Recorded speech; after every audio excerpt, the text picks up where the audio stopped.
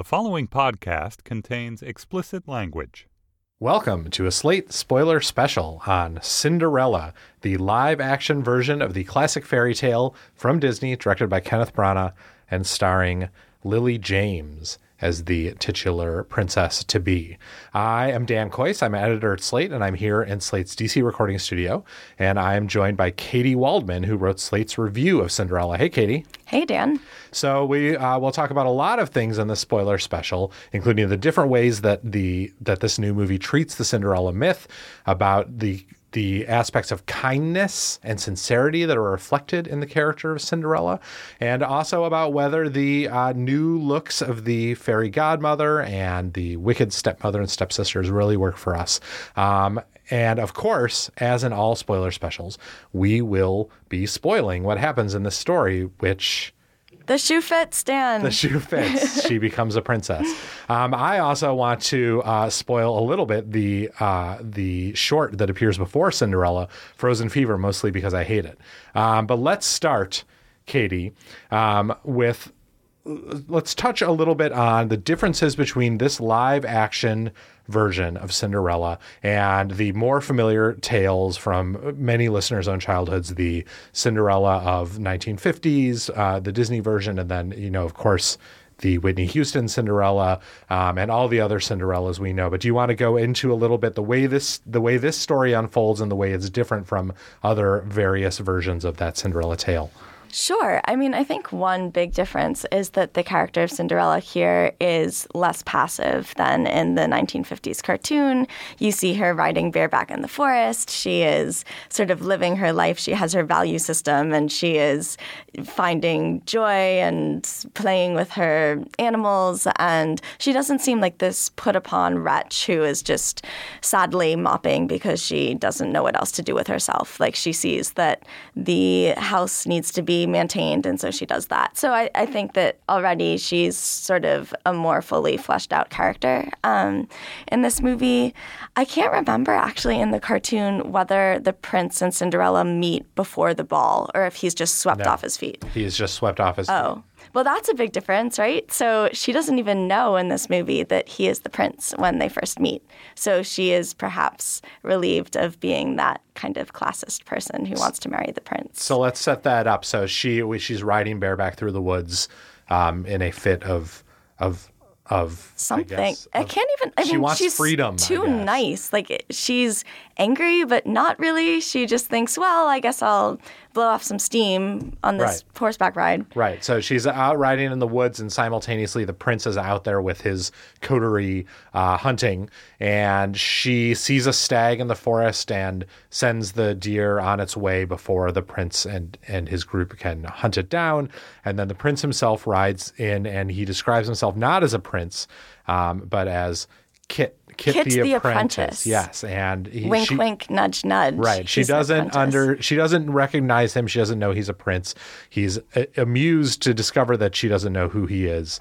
And they meet cute. She tells him that she doesn't think he ought to be hunting, and just because everyone hunts, just because that's the way things are, doesn't mean that that's what's right, she tells him.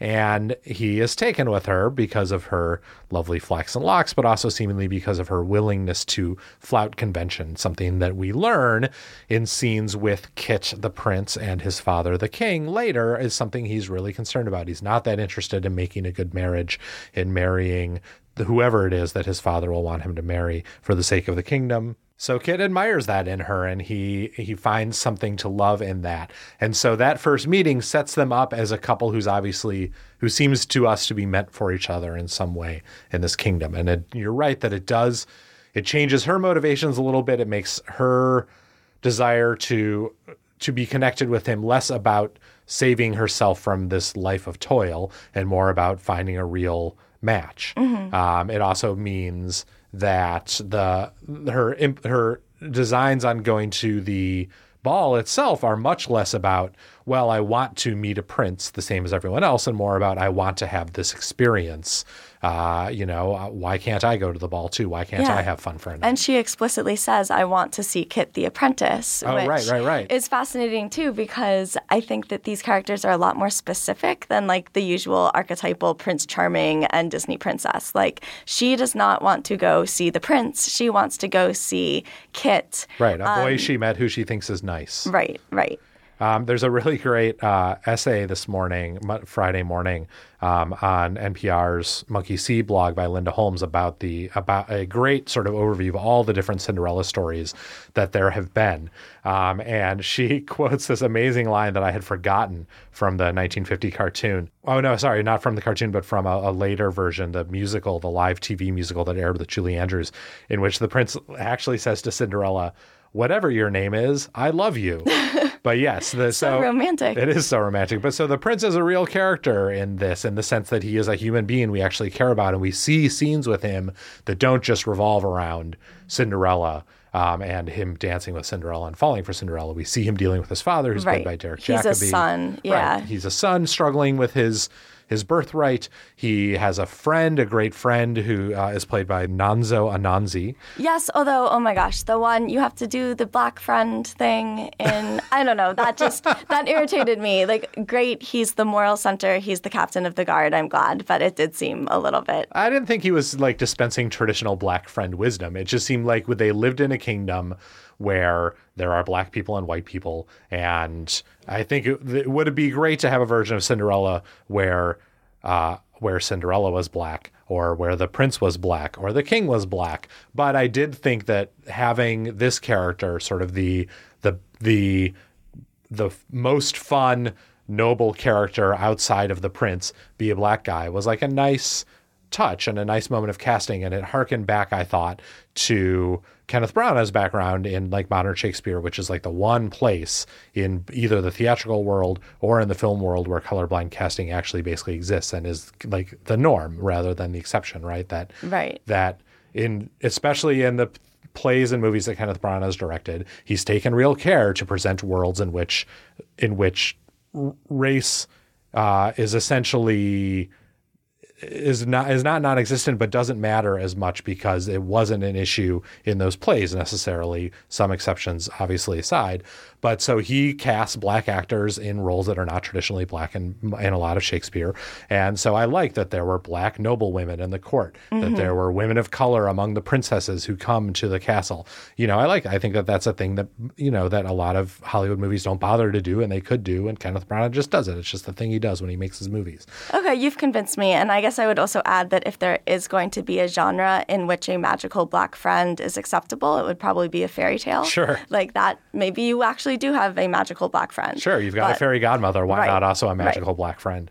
Actually, let's go back a second, because there isn't, I think, another difference between this and other various versions of this story, which is Cinderella's relationship with her parents, which is very developed at the beginning of this movie in a way that you don't see it in other versions of the story. She has a loving and wonderful relationship with her parents. A lot is talked about the way they raise her, the morals they raise her with, and they give her one motto, one mantra that she carries with her throughout life, which is...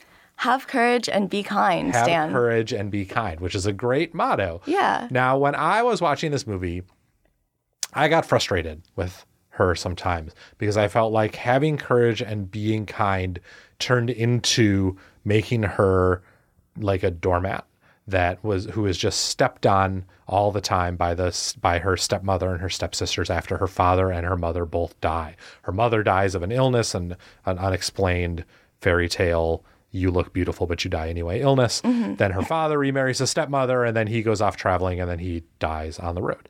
And so she's left with the stepmother, played by Cate Blanchett, and her stepsisters, who are played by Sophie McShera and Holiday Granger. And she continues this mantra throughout. But Katie, you made an argument in your review that I found pretty convincing, that I was looking at it the wrong way, that her kindness was not allowing herself to be walked on by these people, but another example of courage, of moral fortitude.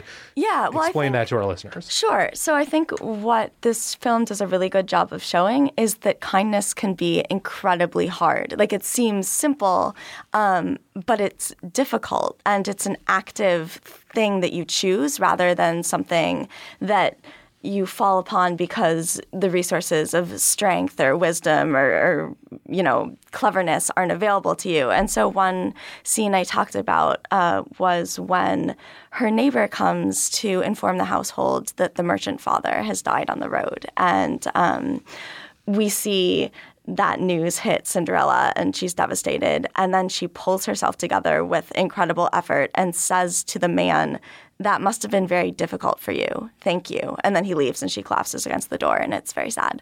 But just the effort that it took her to go outside of her grief and think of this other person and say it in sort of her direst moment, it seemed very heroic. I think, was distinctive in that most people wouldn't do that, and so it set her apart.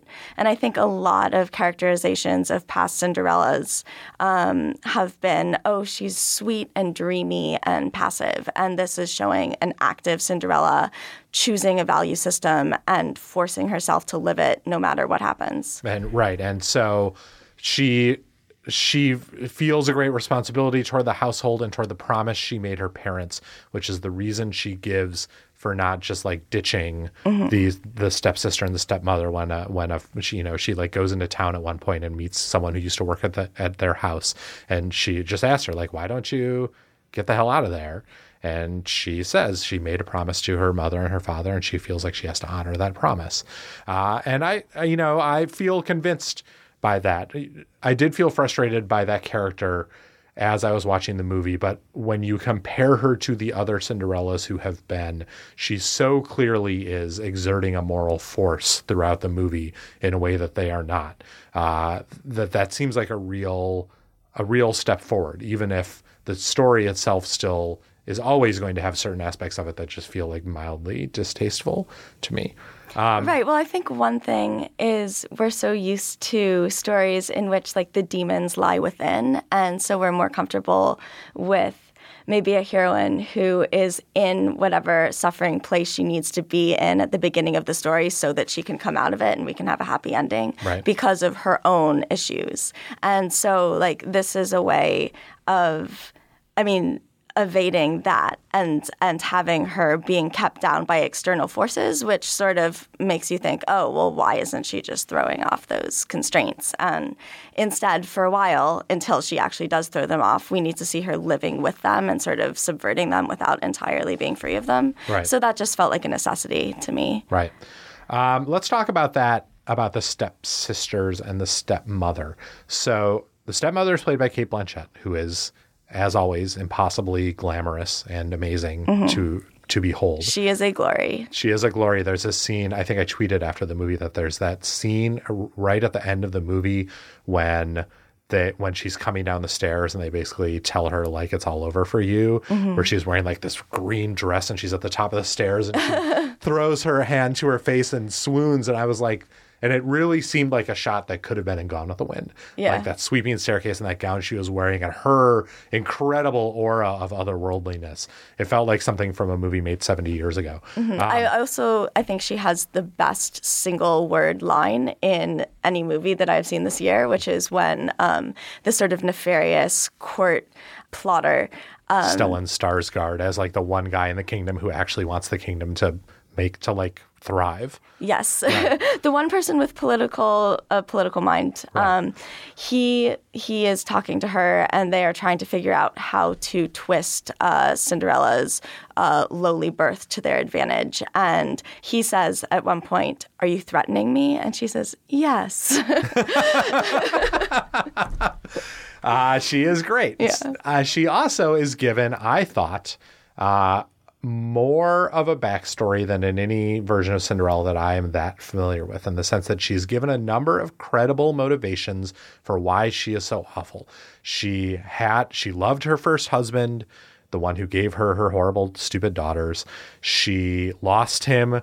She marries Cinderella's father, not out of love, but because of feeling a real need to have a future for those daughters, those beautiful, stupid daughters. And we see her in a scene with the father and Cinderella talking about how much they both miss his first wife, Cinderella's mother. She sees the way that she is not accepted and loved in that household. She sees the way that Cinderella truly feels about her and her daughters, and how she will never truly accept them as part of that family. And she responds to that in a obviously overwrought way. And we are definitely meant to believe that she is at heart wicked, but we also are given motivations for the ways that she acts. Now, you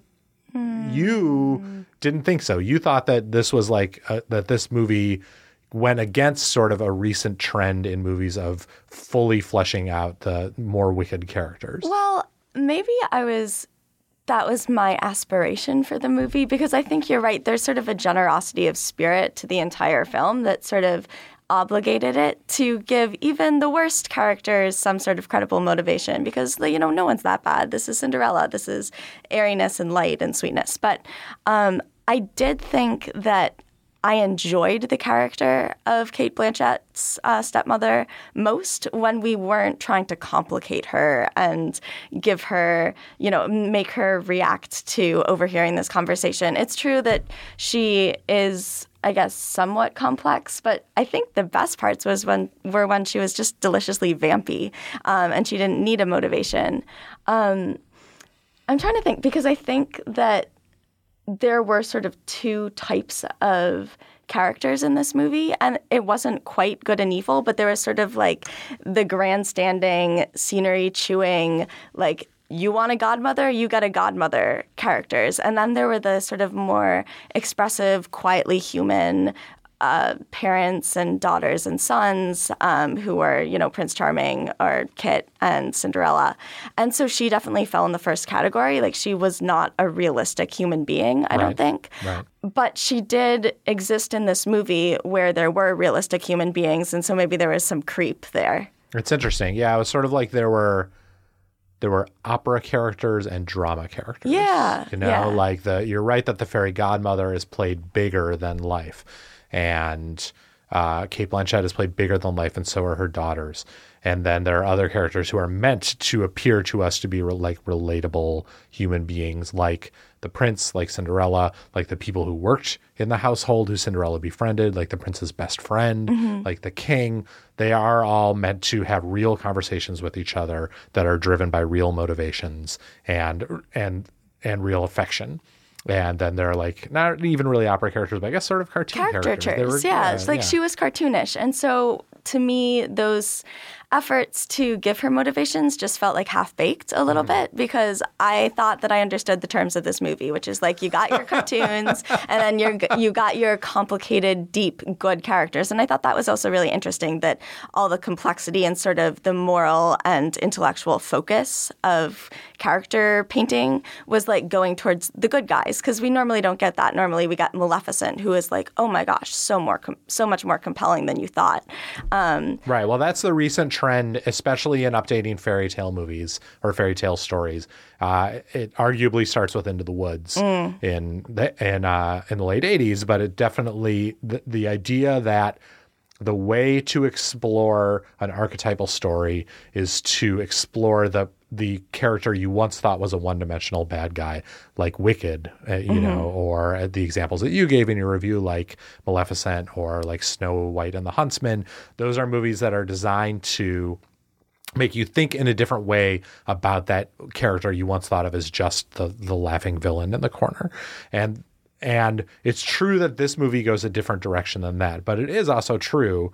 You in comparing it to those kinds of movies felt like, well, those glances that they make in trying to give a little motivation to the villain feel half-hearted. I instead was comparing it, I think, to the original Cinderella, where these characters, the stepmother and the stepsisters, felt miles more human than those characters, in part because of the sort of touches of motivation they gave them, but in part also because they were played by really good actresses. Yes. Even the cartoony stepsisters are played by really good actresses who bring those characters to life and make you feel a little bit sorry and sad for their foolishness in the heat of those moments. Even as they're awful to Cinderella, you know, oh well, they are not going to be happy, these cartoon characters. You feel a little bit for them because of the way they're played. And Cate Blanchett is so amazing in general that it is impossible for me to not like feel an emotional connection to any character she's playing, no matter how much of a vampy evil witch she sort of is presented as.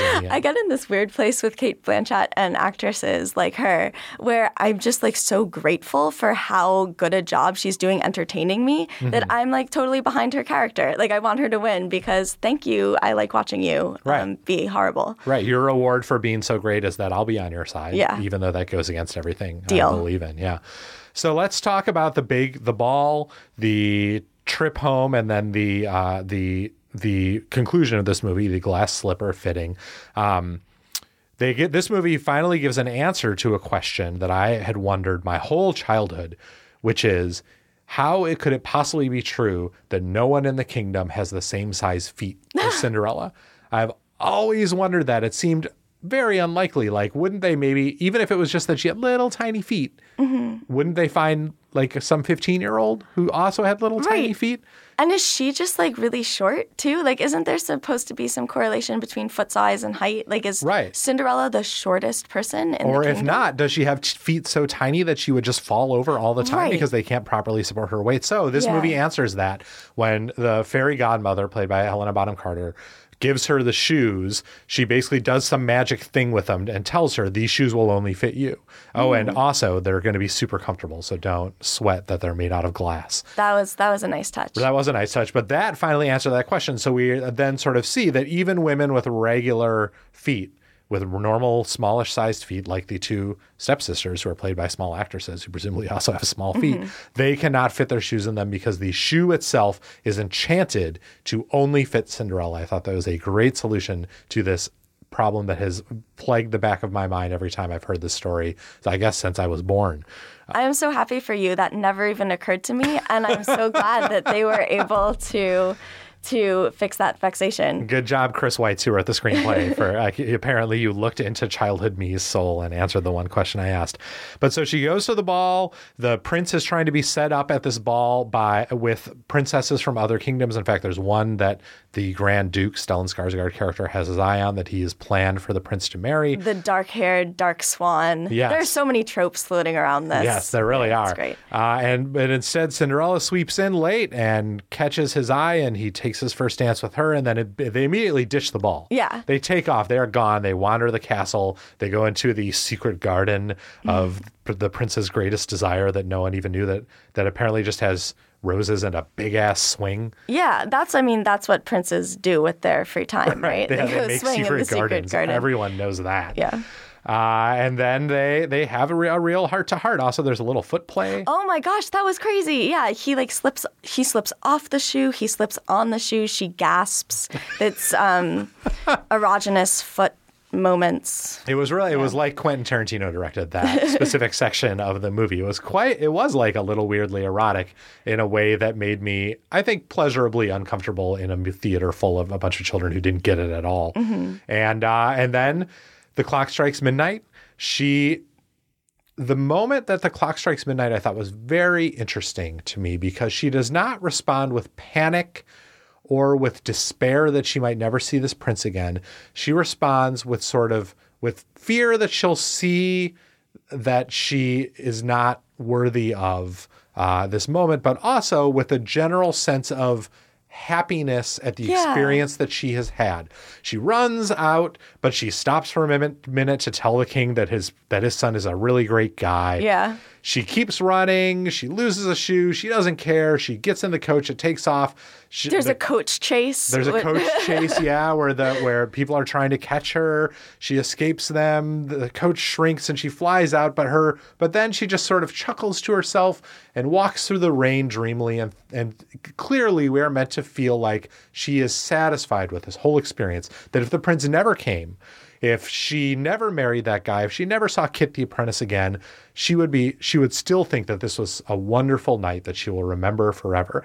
And that might in the end be my favorite thing about this movie, that we get a hint of an alternate version of the story where, inspired by this evening, Cinderella then goes off and gets a job, goes to college, has a great life that is in a way inspired by the courage and kindness she showed on this night, that she saw that there was a future ahead for her. It turns out she ends up marrying the prince and becomes a queen and lives royally, and everyone else has to be sad about how they didn't get to have that life. But she could have done anything. She's Cinderella. Yeah, I love that. And I think that there's sort of the seeds of that alternate fantasy planted even in the beginning when her mother dies and they grieve, the father and Ella. And then the narrator says, but over time, grief turned to memory. And memory is this beautiful thing. And it's sort of this sanctuary for Ella as she's growing up, and it's what makes or part of what makes her life rich and full. And I was also kind of stunned by her joyfulness, even as she's cleaning, even as she's being abused by her stepsisters and stepmother. Right, they lock her in the attic, and she's like, "What a great attic!" There's so much solitude. There are no stepsisters. Right. And I even felt that the voiceover narration was kind of making fun of her at some points because, it said, well, at least she was distracted from her sorrow by all these tasks, and you see her sort of like skipping around doing tasks. They provided plenty of distraction. Right. From her horrible situation. Yeah. But in the end, we are meant to really feel like, well, that's the way to be. That's the legitimate and wonderful way to live your life, and she is rewarded for it in the end. And I mean, I guess I like that as a message.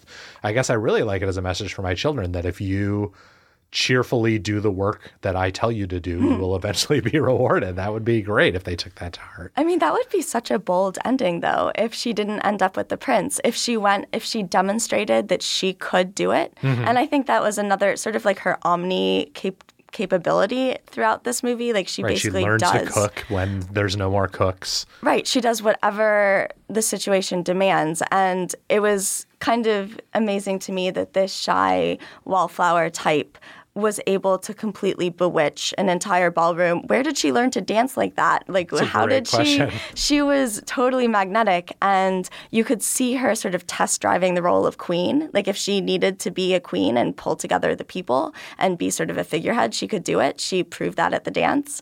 And so I think that would have been amazing if she had shown that she had all the qualifications and then gone off to college and done something completely different. Right. Well, so that is the Cinderella movie that is yet to be made. The story's been told a million different ways, but I don't think it's ever been told in a version where at the end, Cinderella demonstrates her worth and nobility, and then just goes off to live her own life. And it does not end with a marriage or even with a pairing of any kind. So that's like the truly revolutionary version of Cinderella that surely someone will make sometime. And I'm sort of surprised that no one has. I hope that our listeners email me to tell me that I'm wrong, that this version exists in some, 80s underground film that I don't know about.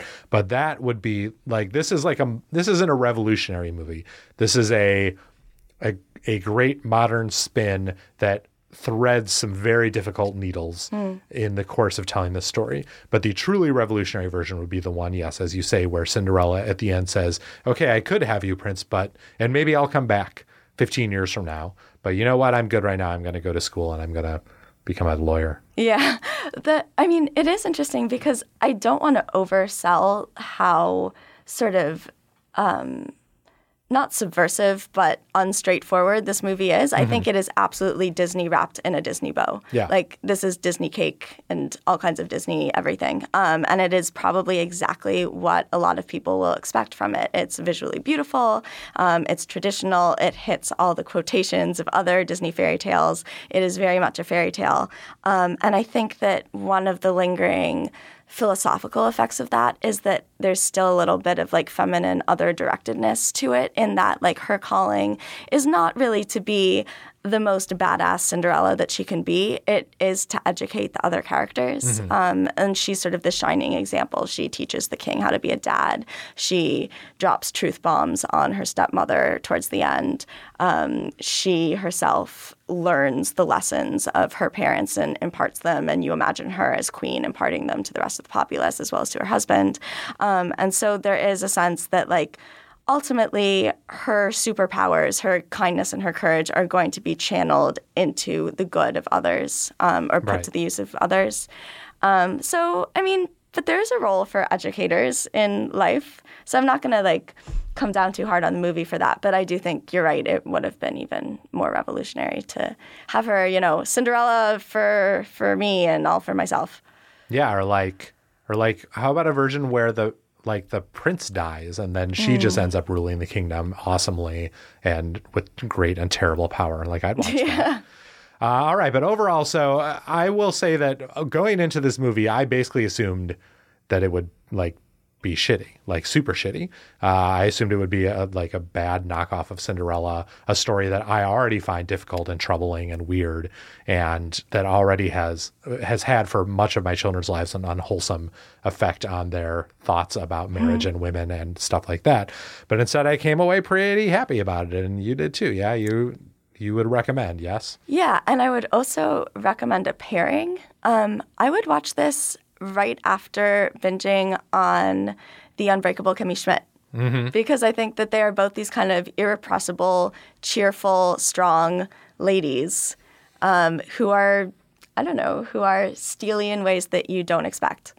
Unbreakable Kimmy Schmidt even has a Cinderella episode. Really? Yes. You maybe haven't gotten it to, I think it's maybe episode 7 or 8. Oh, yeah. That has a bunch of Cinderella jokes in it, and even has Kimmy leaving her shoe on the stairs at one point. And it has a scene that accidentally perfectly mirrors the scene in this, in which the prince says to Kimmy Schmidt, "You don't know who I am? I'm sorry, I'm not trying to be a jerk. It's just that most people know who I am," which is basically exactly what Kit the Apprentice says to Cinderella in this movie.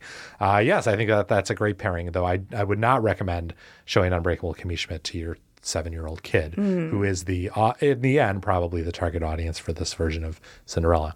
All right, so we don't need to get into it, but can we agree that Frozen Fever is terrible? Ugh, geez. Yes. Yeah. Okay.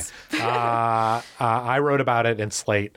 We'll link to it on the Browbeat post that we'll post this spoiler special in. But it is truly a over constructed, focus grouped into death, everyone, a little bit for everyone mess of a short that pales in comparison, I hope, to Frozen 2, which has just been announced. And it has like not a good song. The song is not good. Yeah, and it's like this terrible consumer advertisement for throwing a really extravagant, overindulgent birthday party for your kid, which is going to worm its way into his dreams, and no good can come of this at all. Right, like the only way to show your true affection for your sister is to throw her a gigantic birthday party. And if anything goes wrong, everything will be ruined and you'll be bereft. This is why you should be a twin, because it's like you're on the hook. Let's both let this one pass. Spoken as a twin. All right. Thank you, Katie, for joining me for this discussion of Cinderella. We apologize to anyone who is spoiled unnecessarily by this spoiler special, but we warned you. We were going to spoil every detail of this surprising story. For Slate.com, I am Dan Kois. Thanks for listening. The spoiler special is produced by Chris Wade. Our managing producer is Joel Meyer, and our executive producer is Andy Bowers. The spoiler special is part of the Panoply Network. Check out our entire roster of podcasts at itunes.com/panoply. That's PANOPLY. Hey, Drew Scott here, and I'm Jonathan Scott, reminding you that life's better with a home policy from American Family Insurance. They can help you get just the right protection at just the right price and help you save when you bundle home and auto. Kind of like Goldilocks and the Three Bears. It'll be just right for you. We love a custom build. American Family Insurance. Insure carefully, dream fearlessly. Get a quote and find an agent at amfam.com. Products not available in every state. Visit amfam.com to learn how discounts may apply to you. American Family Mutual Insurance Company, SI, and its operating company, 6000 American Parkway, Madison, Wisconsin.